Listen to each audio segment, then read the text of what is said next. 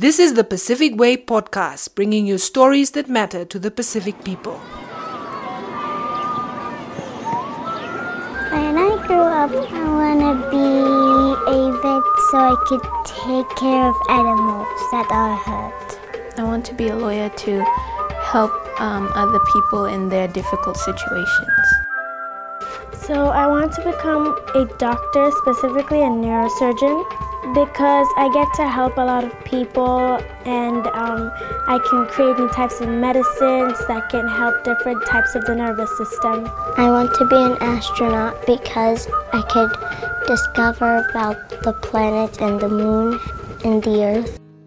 What started off as a one-off assessment to gauge the knowledge level of children in the Pacific has now become a vital tool to progress education in Pacific Island countries and territories.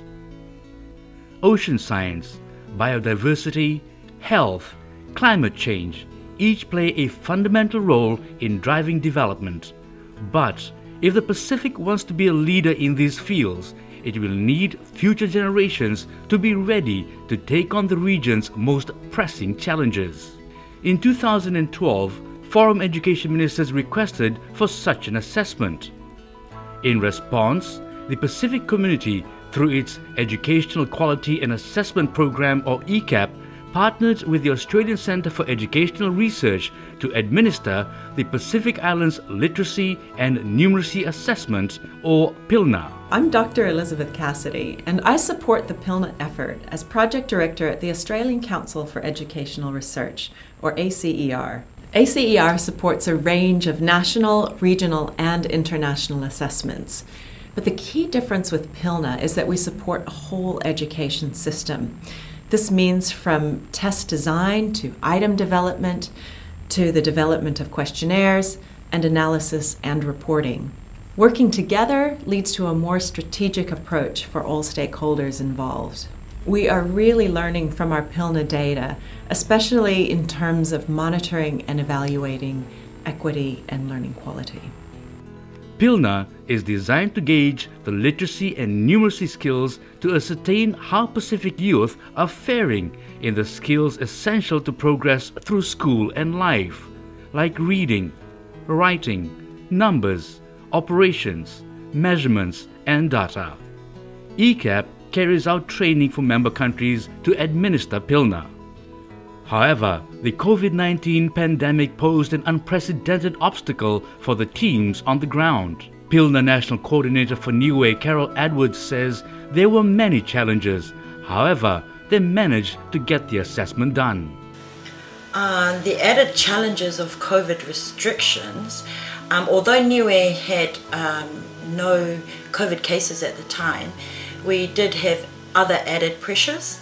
The timing of PILNA within the school year, it wasn't ideal because it was administered at such a time which was the busiest time of the year, and that was towards the end, which is a lot different from when we usually administer PILNA.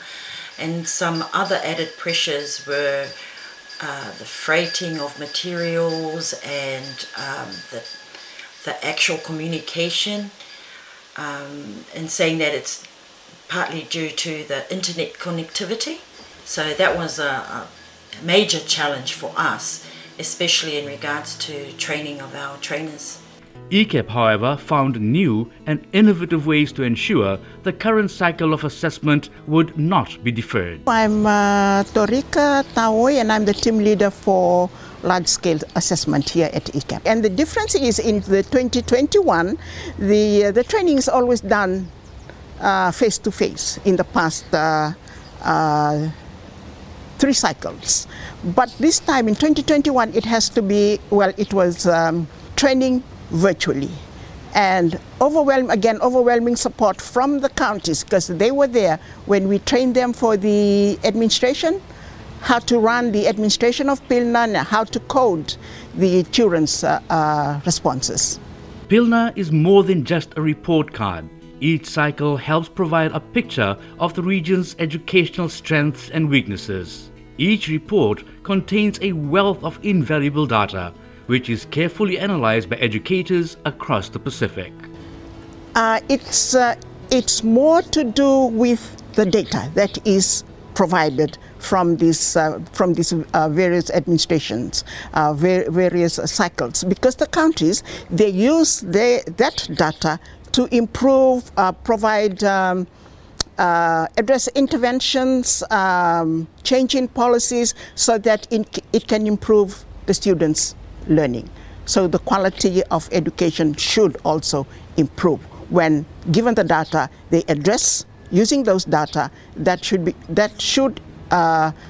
improve the quality of education in the counties. For an isolated nation like Niue, the data has become invaluable to advancing education. The data we use from PILNA, when the report comes out, we're able to see where our children sit, and we're able to use these results to help inform our teaching in what areas that we are still lacking, and how we can use this data to assist with our future planning within the school, which is a great help to our teachers, because otherwise we do have our own assessments, but having an assessment come from outside of Niue that assists us a lot, and also to see how we are doing in comparison to other countries. Because we're, like I said, because we're on our own, we can't compare ourselves to other schools within the country. So we have no other data except for PILNA to use to do this. And it gives us a lot of insight into our own teaching and how we can best manage our teaching as well. For the first time since its implementation, the PILNA findings are now fully digitalized. For the last 4 cycles, the PILNA report has always been provided as hard copies. It's printed here in Fiji and sent to the country. So only the information about PILNA, the data about PILNA, is only the one that's provided in the report. But for this cycle, the 2021 PILNA, we are providing an interactive report. The difference is there's more information in the interactive report that they can use to dig deeper into that data to bring about change in policy, change in practice in the classroom. So counties can use that information in the interactive reporting to bring about change. Rather than in the hard copy, it's just that information on that hard copy that's provided to them. The innovation and technical input into implementing PILNA has set a global precedence to advance education. We're really excited about presenting PILNA on a digital platform. The design is cutting edge in that it enables all stakeholders, ministries, schools, teachers, to explore their data and ask questions about their schools and students' learning outcomes. We also see great potential for PILNA to widen its reach by engaging a range of newer stakeholders.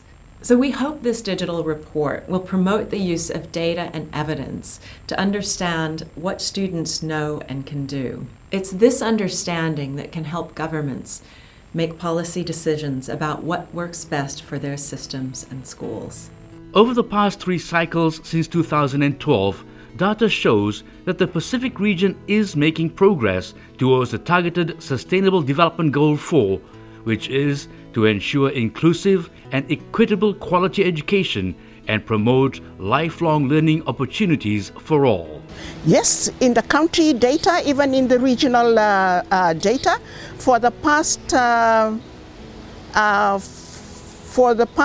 3 cycles, the information, which this is the data that is already available now in the regional report and also the country reports, their proficiency levels of the students, the proportion of students that attained at or above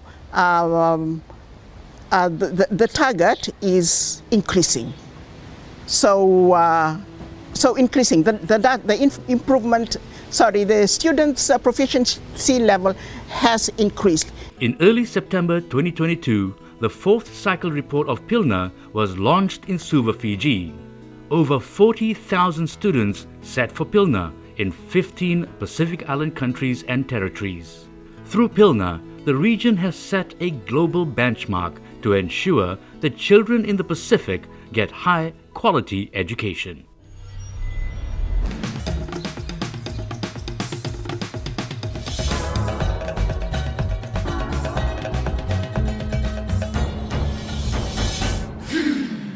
The Pacific Way is made possible by the member states of the Pacific Community. Additional support is provided by the Australian Department of Foreign Affairs and Trade, the New Zealand Ministry of Foreign Affairs and Trade, and the Government of France.